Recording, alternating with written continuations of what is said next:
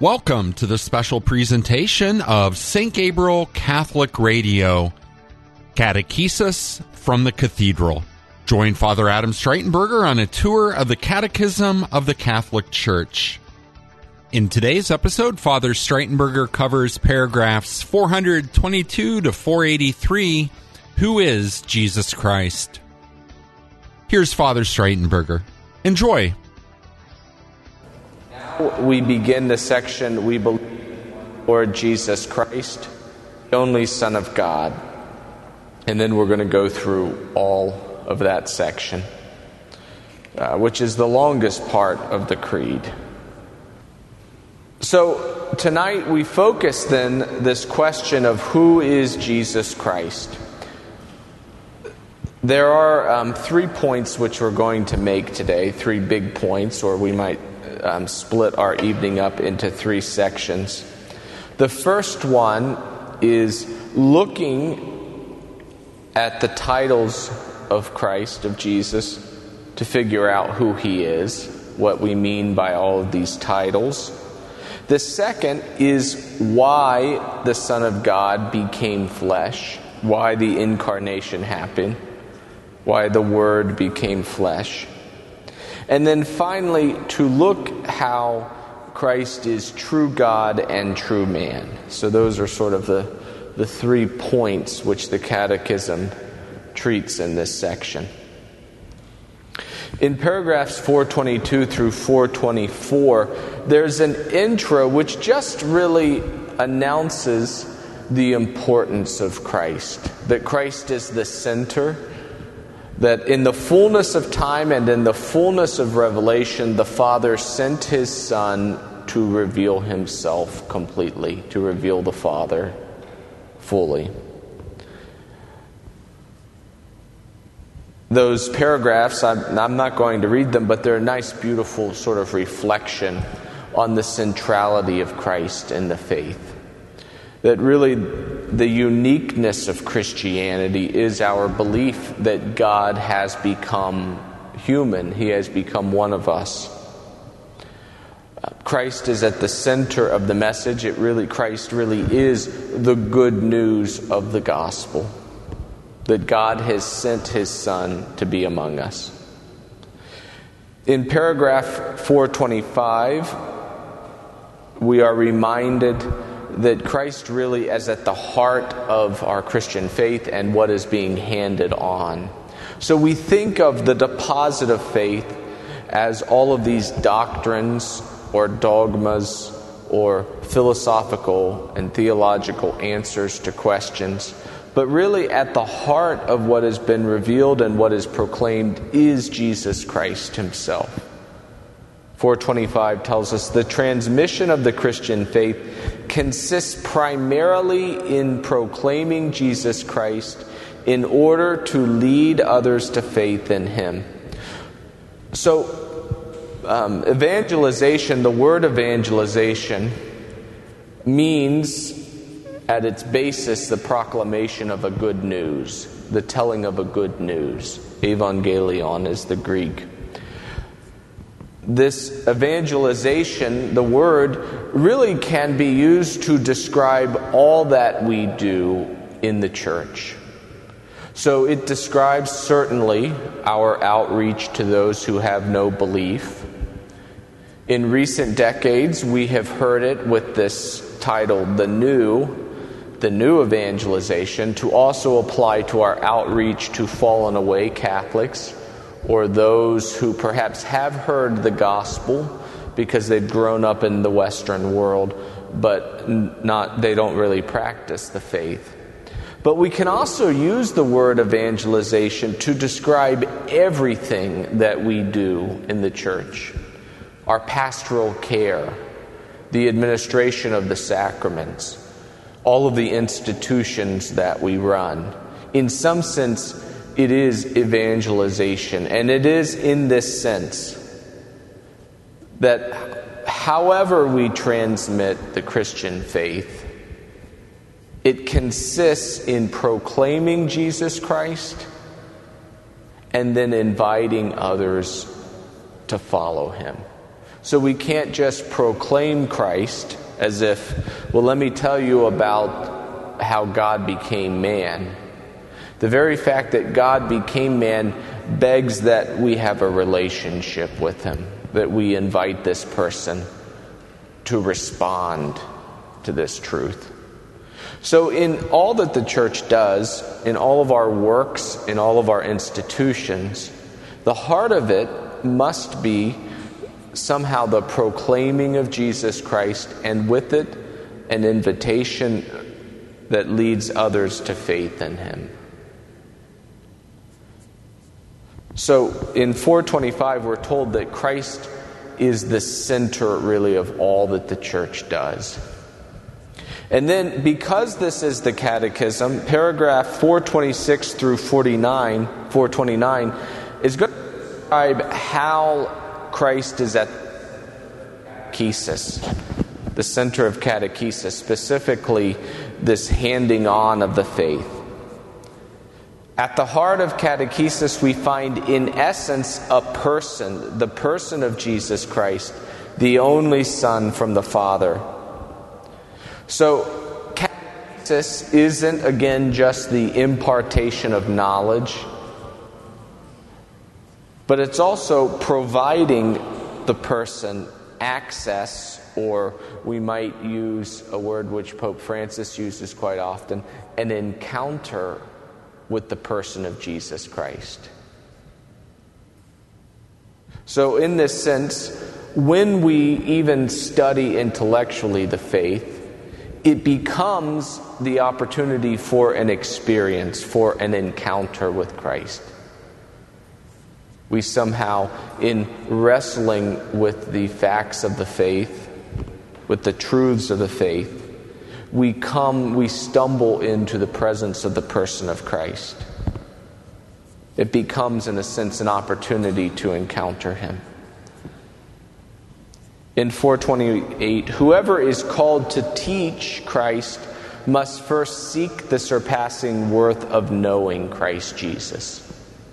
Now, these paragraphs 426 through 429, I think, are especially applicable to teachers, both teachers in general, but teachers in Catholic schools and teachers in PSR or RCIA or CCD programs.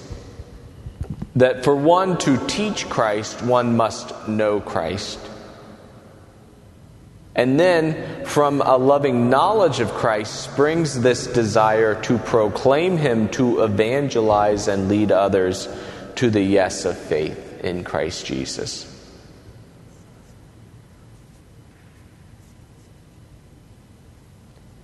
This then leads up in this treatment of the titles of Christ. There are 4 titles which are used. And really, I think this section, and I'll show you why I think this section, it points to a very ancient pneumatic, not a pneumatic, but a pneumatic device to understand Christ, as sort of a summary of all that we believe about Christ. And it is the Greek word ichthus,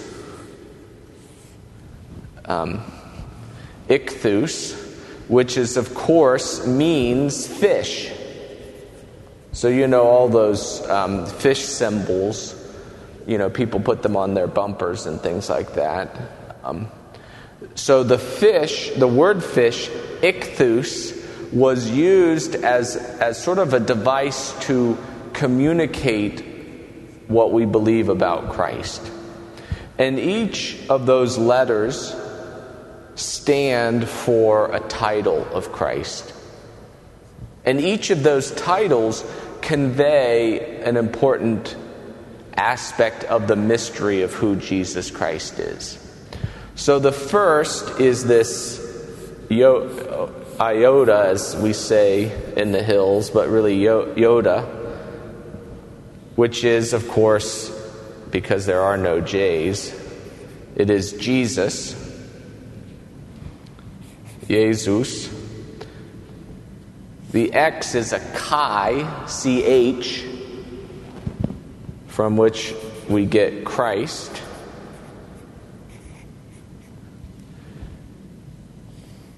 These two, the theta and the upsilon, it's theoi huios, Son of God, Son of God.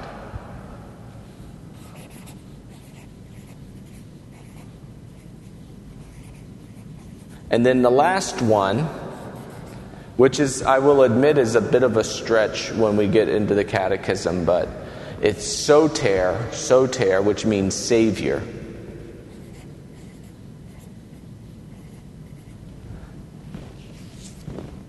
So, from ichthus, Jesus Christ, Son of God, Savior.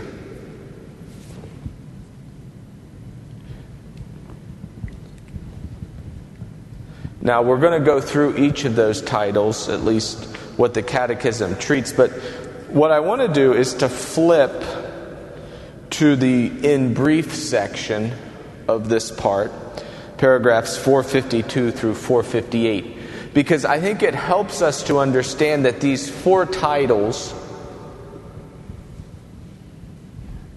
are saying something about Christ. Each of them are kind of pointing to these four, what we might say, four aspects of who Jesus Christ is, that we have to balance.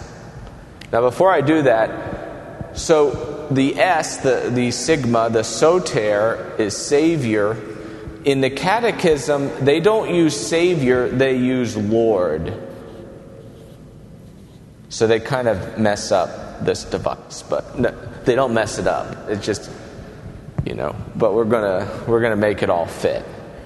But so in 452 through 455, in the in brief on this section, it really does a very good job of kind of connecting each of the titles to an aspect of who Jesus Christ is.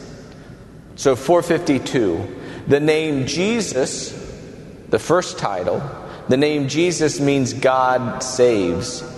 The child born of the Virgin Mary is called Jesus. So, this is his human name. It is a divine name because he's a divine person. But it's the name that he's... And so, Jesus reminds us, this title Jesus reminds us of his human nature.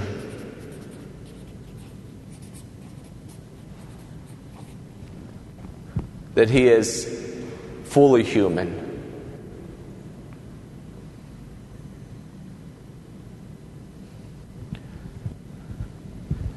Paragraph 453. The title Christ means anointed one, Messiah.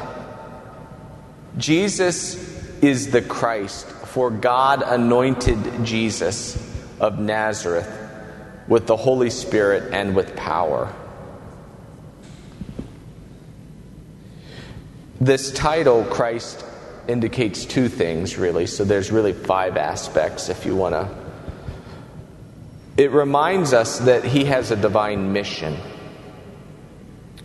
That he is anointed by the Holy Spirit, sent by the Father. We talked about the divine missions a couple weeks ago when we talked about the Trinity. That the Son and the Spirit are sent by the Father.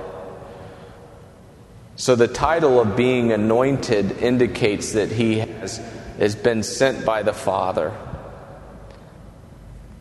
But it also indicates he shares something with the Father.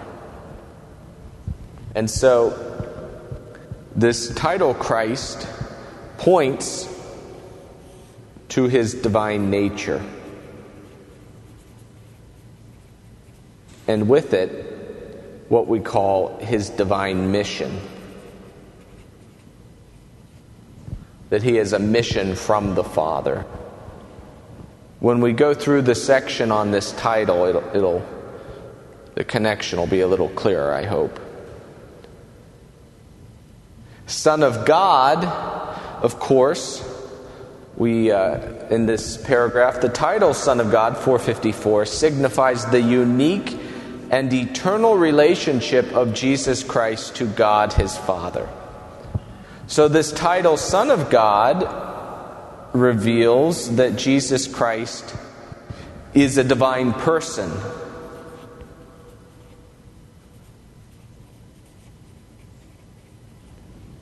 So, Jesus, human nature, Christ, he has this divine nature, but most especially this divine mission.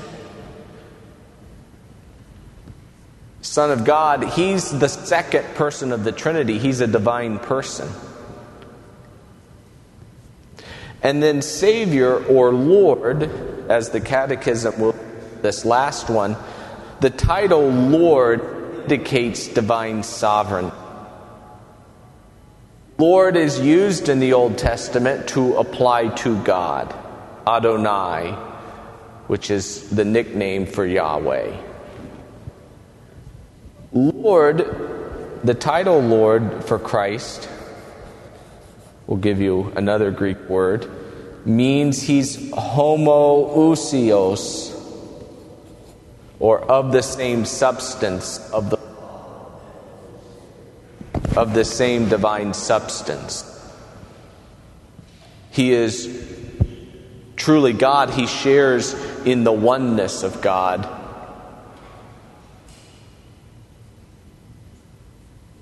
And these are the things that we're balancing then in our understanding of Christ. That he's fully human. He has a human nature. Jesus. He also has this divine mission. He has this divine nature. He is Christ.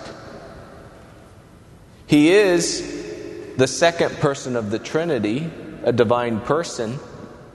He shares fully in the same divine substance as the Father and the Holy Spirit.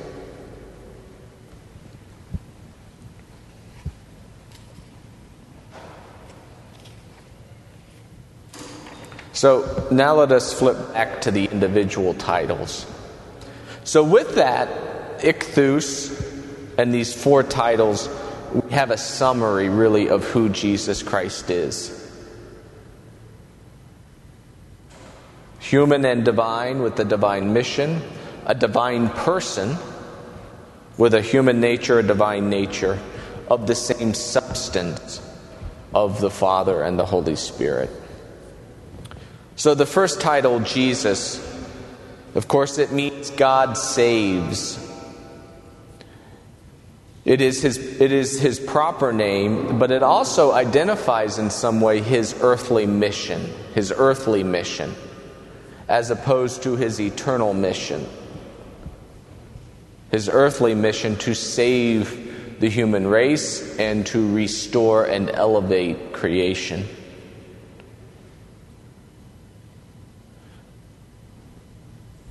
The name Jesus signifies that the very name of God is present in the person of his Son, made man for the universal and definitive redemption from sins. So that name Jesus, it communicates to us his human nature, that as a baby he was given this name Jesus, but it also sort of summarizes everything that he's going to do in his life. That he's become incarnate, that he is teaching and establishing the church, that he's going to suffer and die, and that he's going to rise from the dead. Why? To save us, to save the world.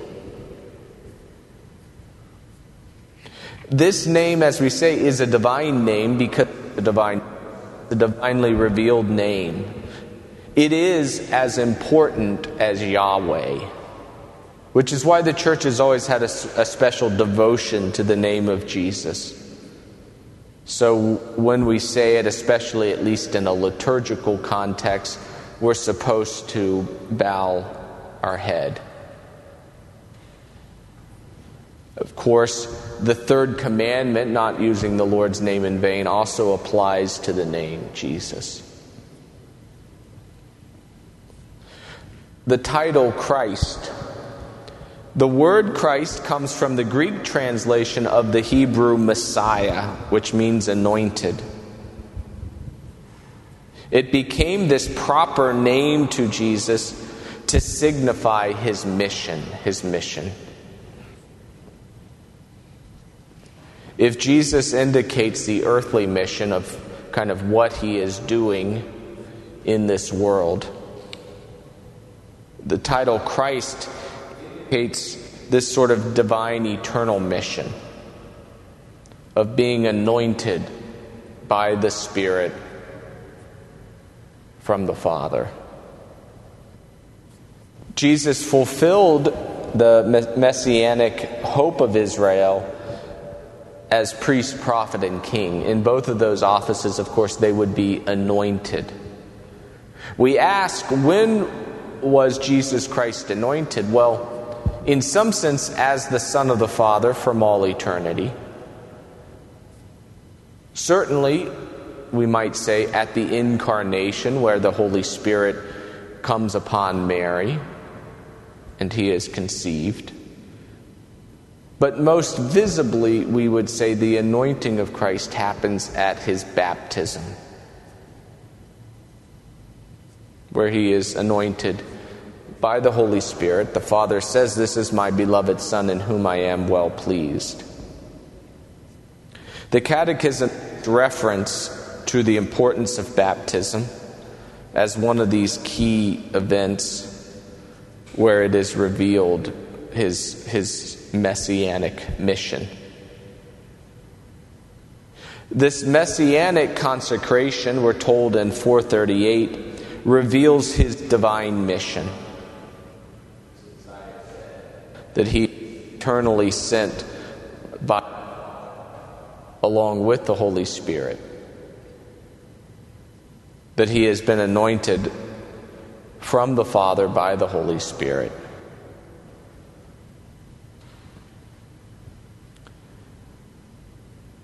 We also see this role of him being anointed in some ways also in the Transfiguration, where the Father again acknowledges him as his Son, and the glory of the Lord is upon him. The third title, the only Son of God. We make this distinction, the only Son of God, because the title Son of God was used in the Old Testament in different contexts. So the title Son of God was sometimes used to refer to angels. This is especially the case in Daniel. It's also used sometimes to refer to the king. So there are a couple psalms that point to that. And so when we say the only Son of God, of course, the only begotten Son of the Father, as a divine title. And we really see this in the accounts of Peter, where the Lord asks Peter, "Who do people say that I am?" And then the Lord says, "Well, who do you say that I am?" And Peter says, "You are the Son of God." Peter clearly is using the title as that of a divine title. He recognizes that Christ is a divine person.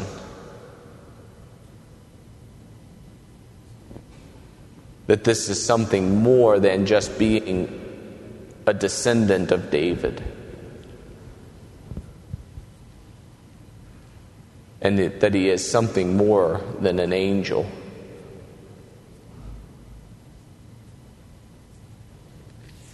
In 444, there are these 2 points, the baptism of the Lord and the Transfiguration, where the Father recognizes Christ as his beloved Son.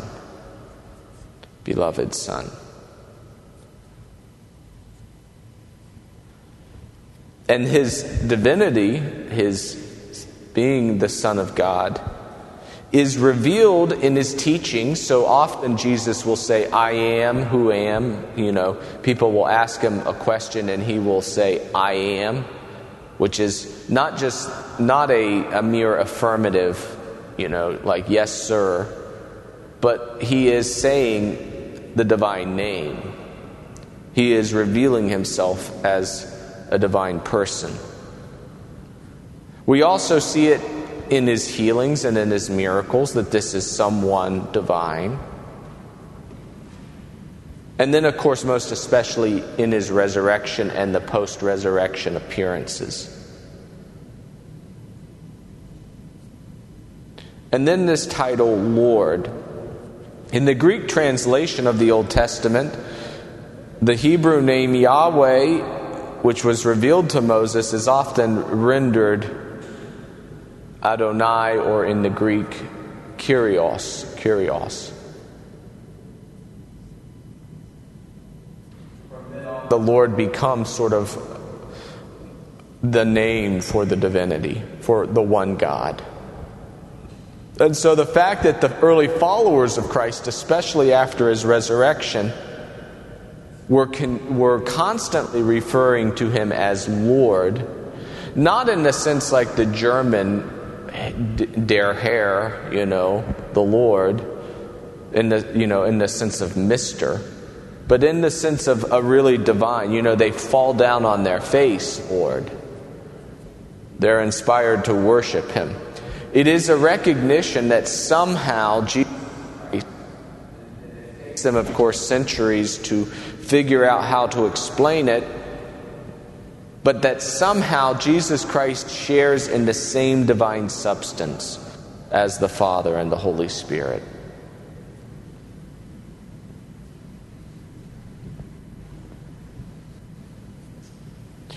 When we use the Lord for the it expresses, on the one hand, a respect, but also a deep trust that he's in control.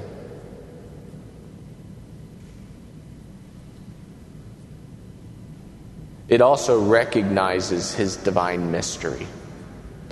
Now, a lot of times, and this is kind of a tangent that was probably more fitting at the beginning of this, but at a lot of times, so what the Catechism proposes at the beginning of this section is that really we should be about Jesus Christ. We should be talking about him all the time. And in some ways, all of our homilies, all of our sermons, all of our teachings need to somehow be about Jesus Christ and enable people to encounter him. But so often, and this is kind of one of my pet peeves in life, so often when you hear homilies or when you hear talks, spiritual talks, Jesus is never mentioned. That they will talk in general terms about God. But really, God has taken on this human nature. The second person has taken on our human nature. And he is the fullness of revelation. There's a certain centrality which Christ, which we owe Christ, which demands. But a lot of times people might avoid using the name of Jesus because you have to constantly bow your heads, every time you say it, by just referring to him as Lord.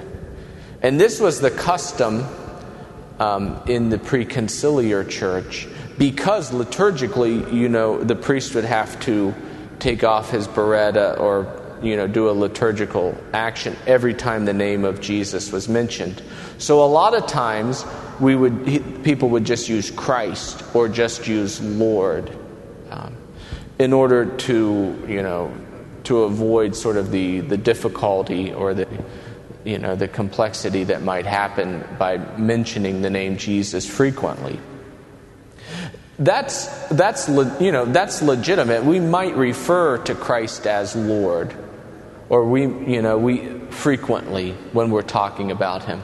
But I think that's the key, and I hope with both the section on the Trinity and on the section on Christ is that we're very careful when we're listening to homilies, to talks, to what people are saying, to see if they're really talking about Christ or whether they're talking about God in some sort of generic way. The Christian God has revealed himself fully in Jesus Christ. And he really is the one that we should be about. With Christ, of course, is the Father and the Holy Spirit. This is not any sort of, attack on the Father or the Holy Spirit. But there is a certain centrality of Christ in what we're about, in what we're doing, in what we're saying. Because he is the message, really. It is because of Jesus Christ that we're able to know the Father and the Holy Spirit. But there's another way of talking about God that the way that you hear it does not presume a belief in Jesus Christ or a belief even in the Trinity.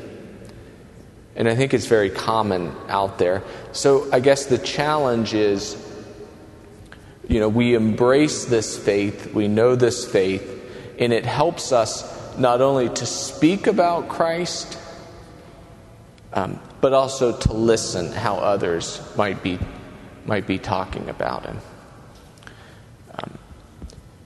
So then we go into the next section,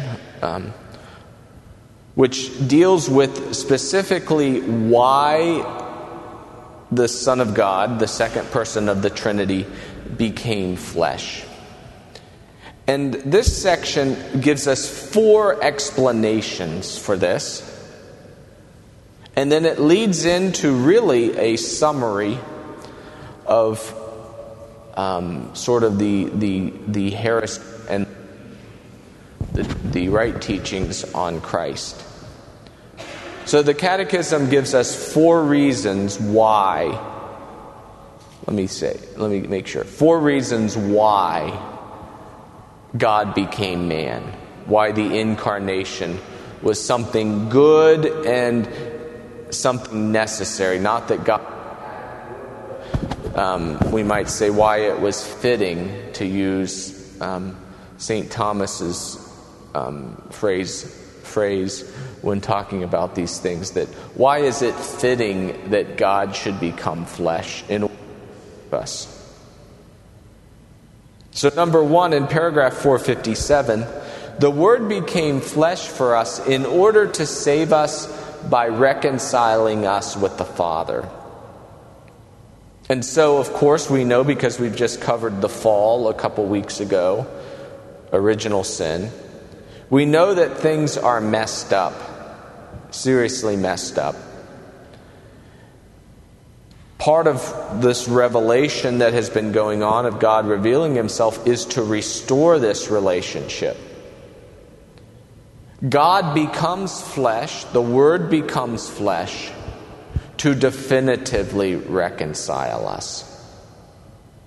So it's not enough to send letters from afar, or text messages apologizing, or an email apologizing. It is most fitting to come in the very flesh to restore a relationship. And especially if that relationship is as bad off as it is between God and the human race. It's even more fitting that it be resolved. You might get away with a text message apology for something small. But if it's something epic, you're going to have to apologize in the flesh. So that's one reason. Second, 458, the Word became flesh so that thus we might know God's. That God is willing to go this far, to humble himself, to take on our human nature, to become one of us. This shows us how great his love is. But also, it's kind of hard for us to understand how an infinite, eternal spirit, all spirit, non-physical being can love us. It seems, like how when they say that the universe is so large, all these light years, Well, this seems unimaginable. To me, what is a light year? It almost becomes meaningless because it's so large. But part of the beauty of the incarnation is that now we can experience this infinite love in a very human way, in a human context. There's a face to this love. He uses human gestures and expressions to communicate this love. This infinite love is now revealed in a human kind of way.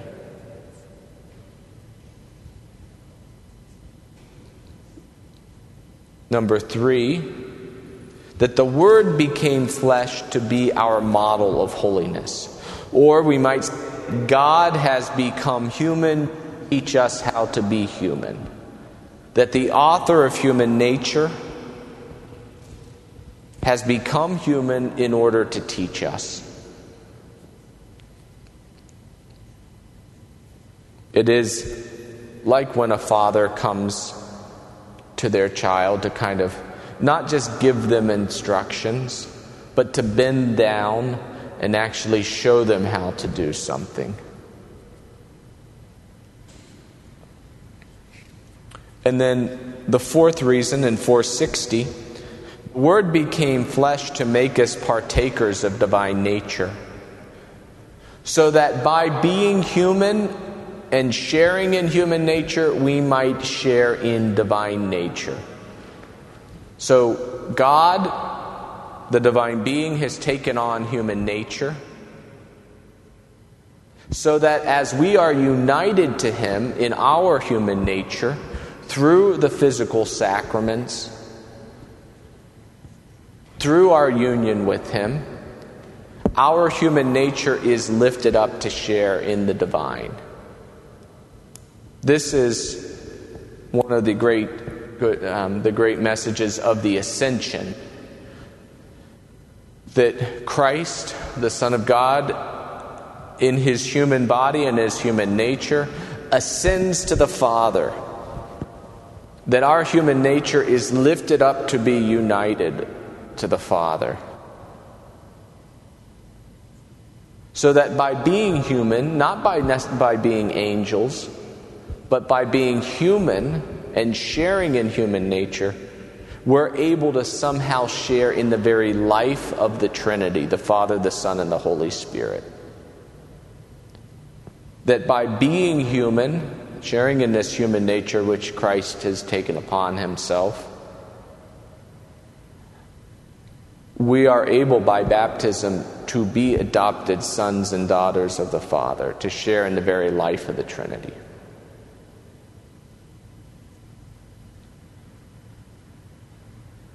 And this is why we can say that the incarnation means that creation isn't just restored, it's actually elevated.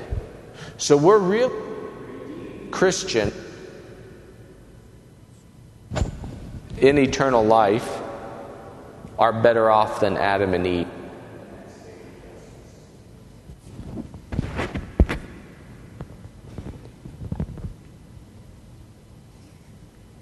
So those 4 reasons for the fittingness of the incarnation. And then in the last section, which is somewhat daunting, but we'll go through it. First of all, in 461, there's a nice, handy definition of the incarnation. We use this word all the time. Sometimes one's even afraid to use it because we might not understand what it means. But here's a nice definition. The incarnation is the fact that the Son of God assumed a human nature in order to accomplish our salvation in it. Belief in the true incarnation of the Son of God is the distinctive sign of Christian faith.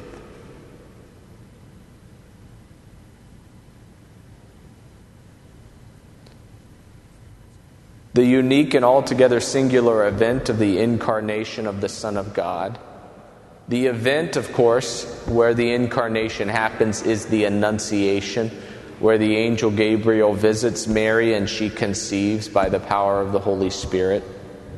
The event of the incarnation. It does not mean that Jesus Christ is part God and part man. He's not like what are those centaurs, that are half bulls and half men. Or other things, He is true God and true man. Truly man while remaining truly God. Jesus Christ is true God and true man. And so in the next section, there's 465 through 469 is sort of a grand sweep of church history in 4 paragraphs and all of the different heresies. So how people struck out in trying to explain this mystery of how Jesus Christ is truly God and truly man.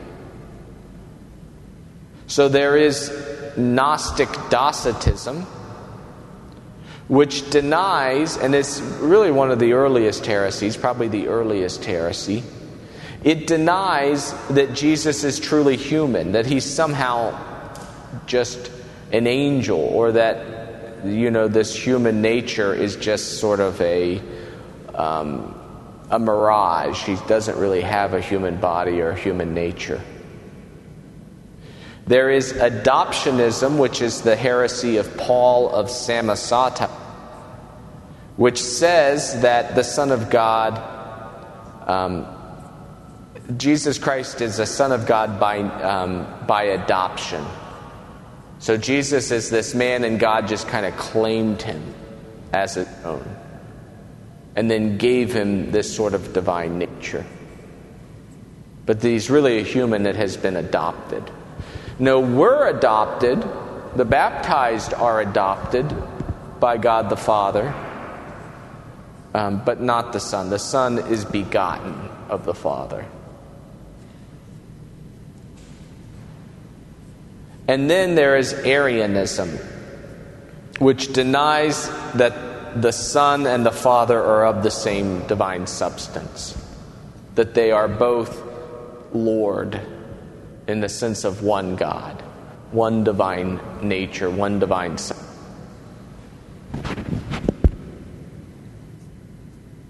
Then there is Nestorianism,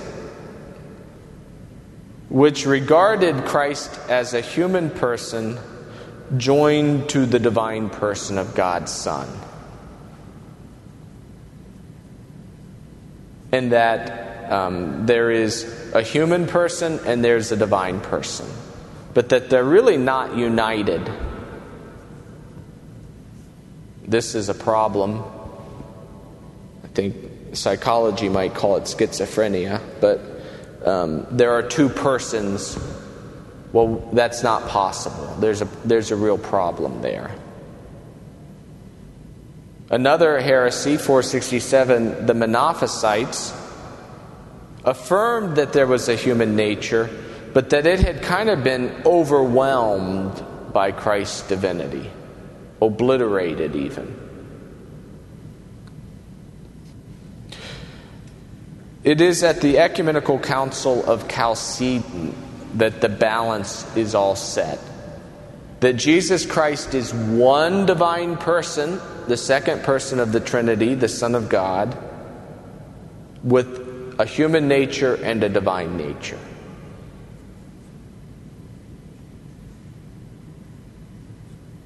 We use the word hypostasis to describe this person, that he is one person. After the Council of Chalcedon in Constantinople, the Fifth Ecumenical Council at Constantinople in 553, it was taught, and it is taught, there is one person, which is our Lord Jesus Christ, one of the Trinity. Thus, everything in Christ's human nature is to be attributed to his divine person, as its proper subject. We call this the communication of idioms. The communication of idioms is sort of the fancy theological word.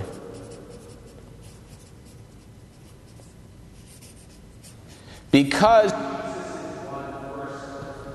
one divine person, and we want to emphasize that. I emphasize that because there are some people who teach that he's a human person, and that is a heresy. He is a divine person. He is fully human. He has a human nature, but he's a divine person. That's his point of unity. But because Jesus is a divine person, and his human nature and his divine nature are truly united, we can attribute or communicate things about his human nature as if it was about his divinity, even though technically it's really just about his human nature. So, for instance, Jesus Christ, the Son of God, suffered and died for you. This is true. He's a divine person. But his human nature suffers. His body is what suffers. And will and human soul suffer. But of course, God in himself can't really suffer. But we're able to say that because he's a divine person. That the Son of God does suffer because he's one person.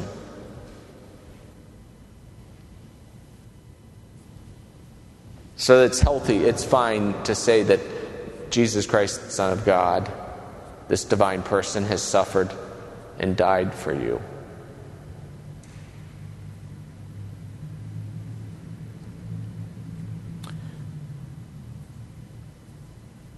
Jesus Christ is inseparably true God and true man. That's sort of the summary that's given to us in paragraph 469.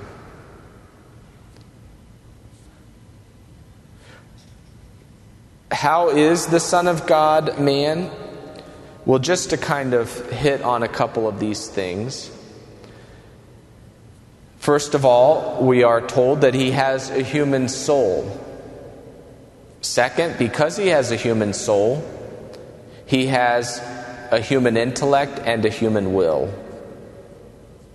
And he also has a human body.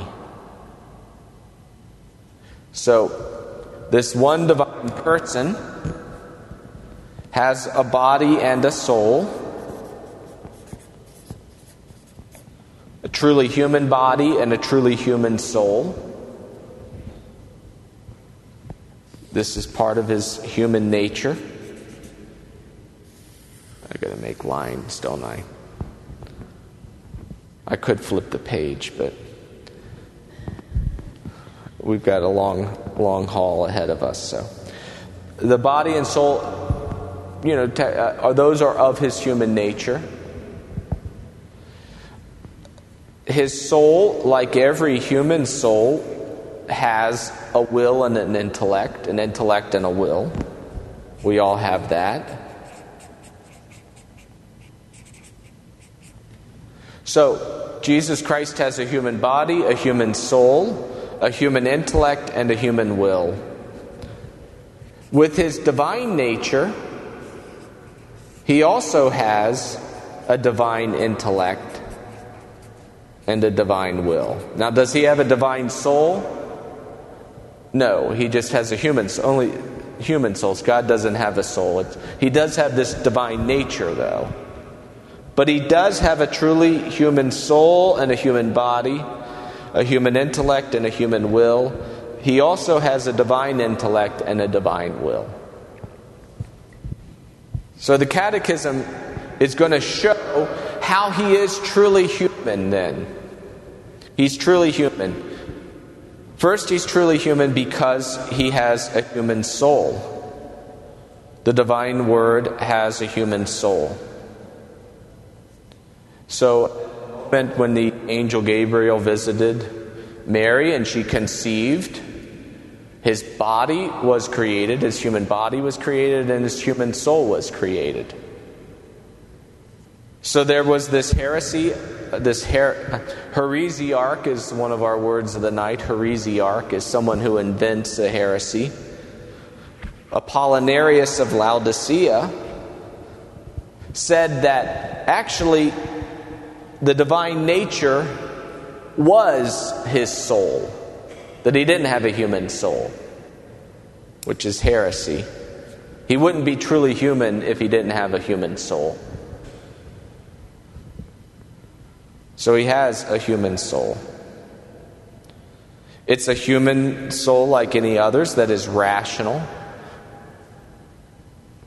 which has an intellect, will. In 472, we hear about this human intellect, and actually in 473 as well.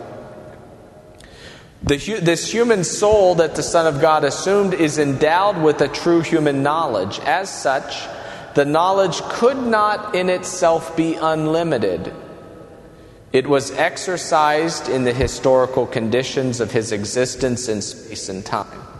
So, in his soul he has human intellect, and like any other human intellect, it grows in knowledge over time. But part of the problem is of course, is not affected by original sin and the effects of the fall. And his human intellect, with his human soul, is united to his divine nature. This gives him a certain clarity in his human knowledge that we don't have. He does grow in knowledge like we do, but he is in a state of grace, a higher state of grace than any of us, really, which gives his intellect a greater clarity.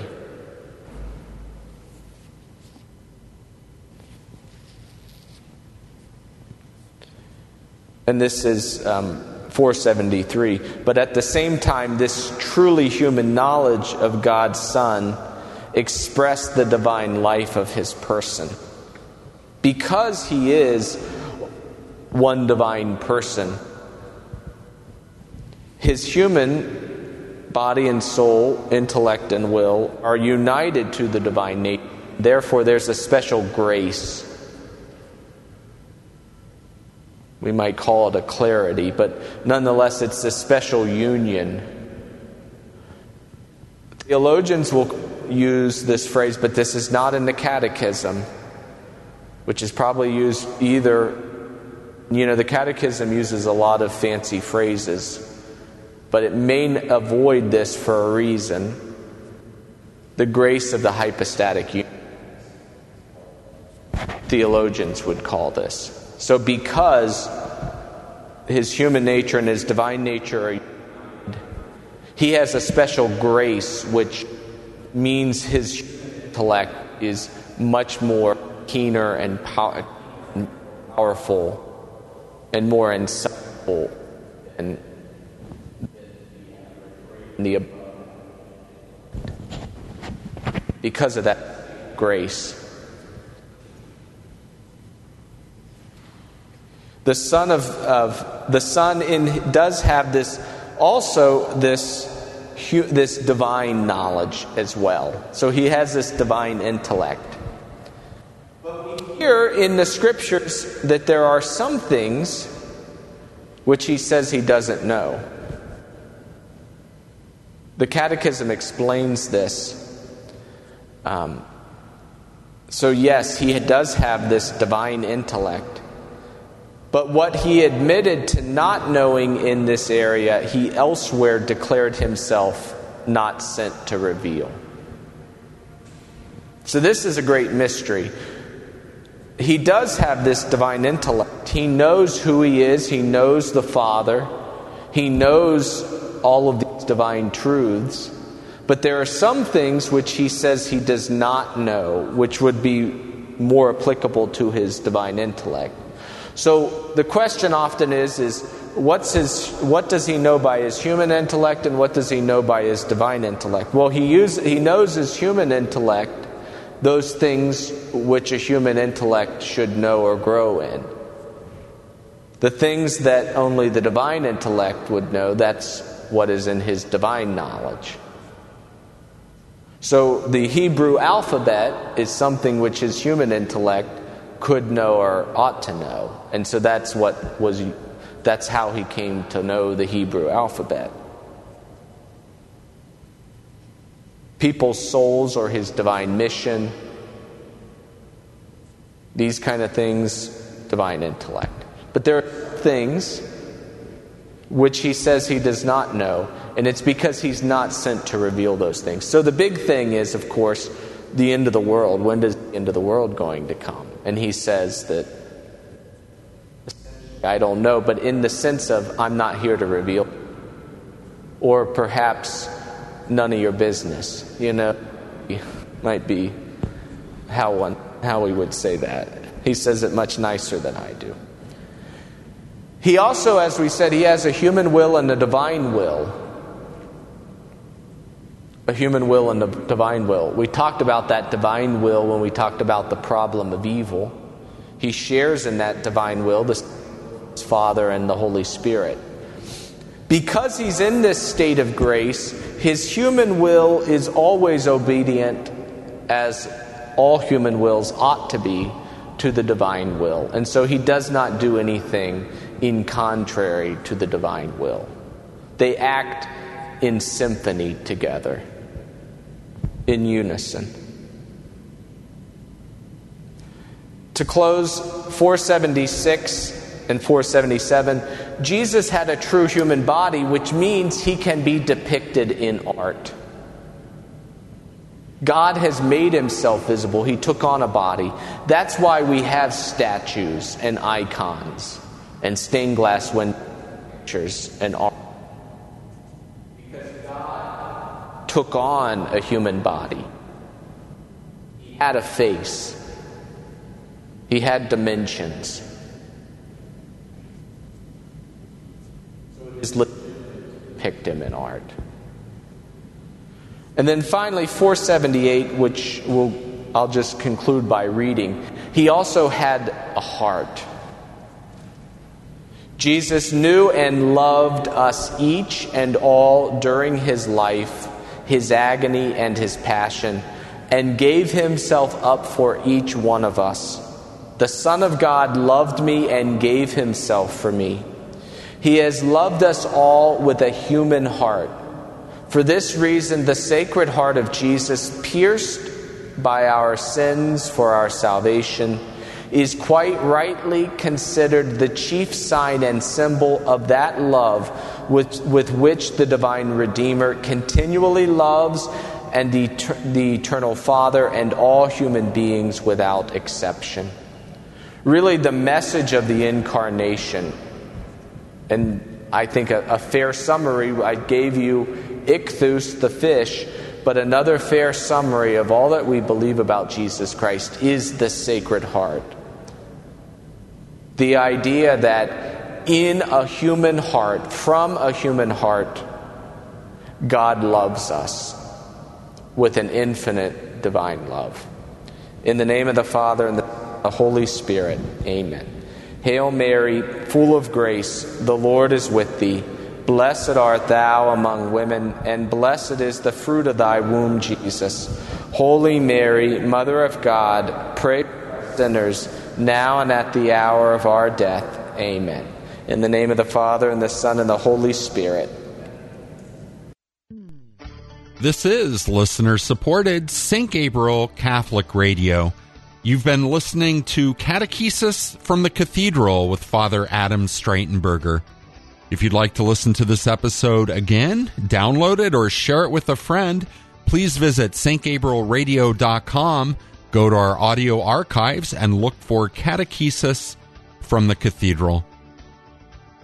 Thanks so much for joining us today. God bless, and have a great day.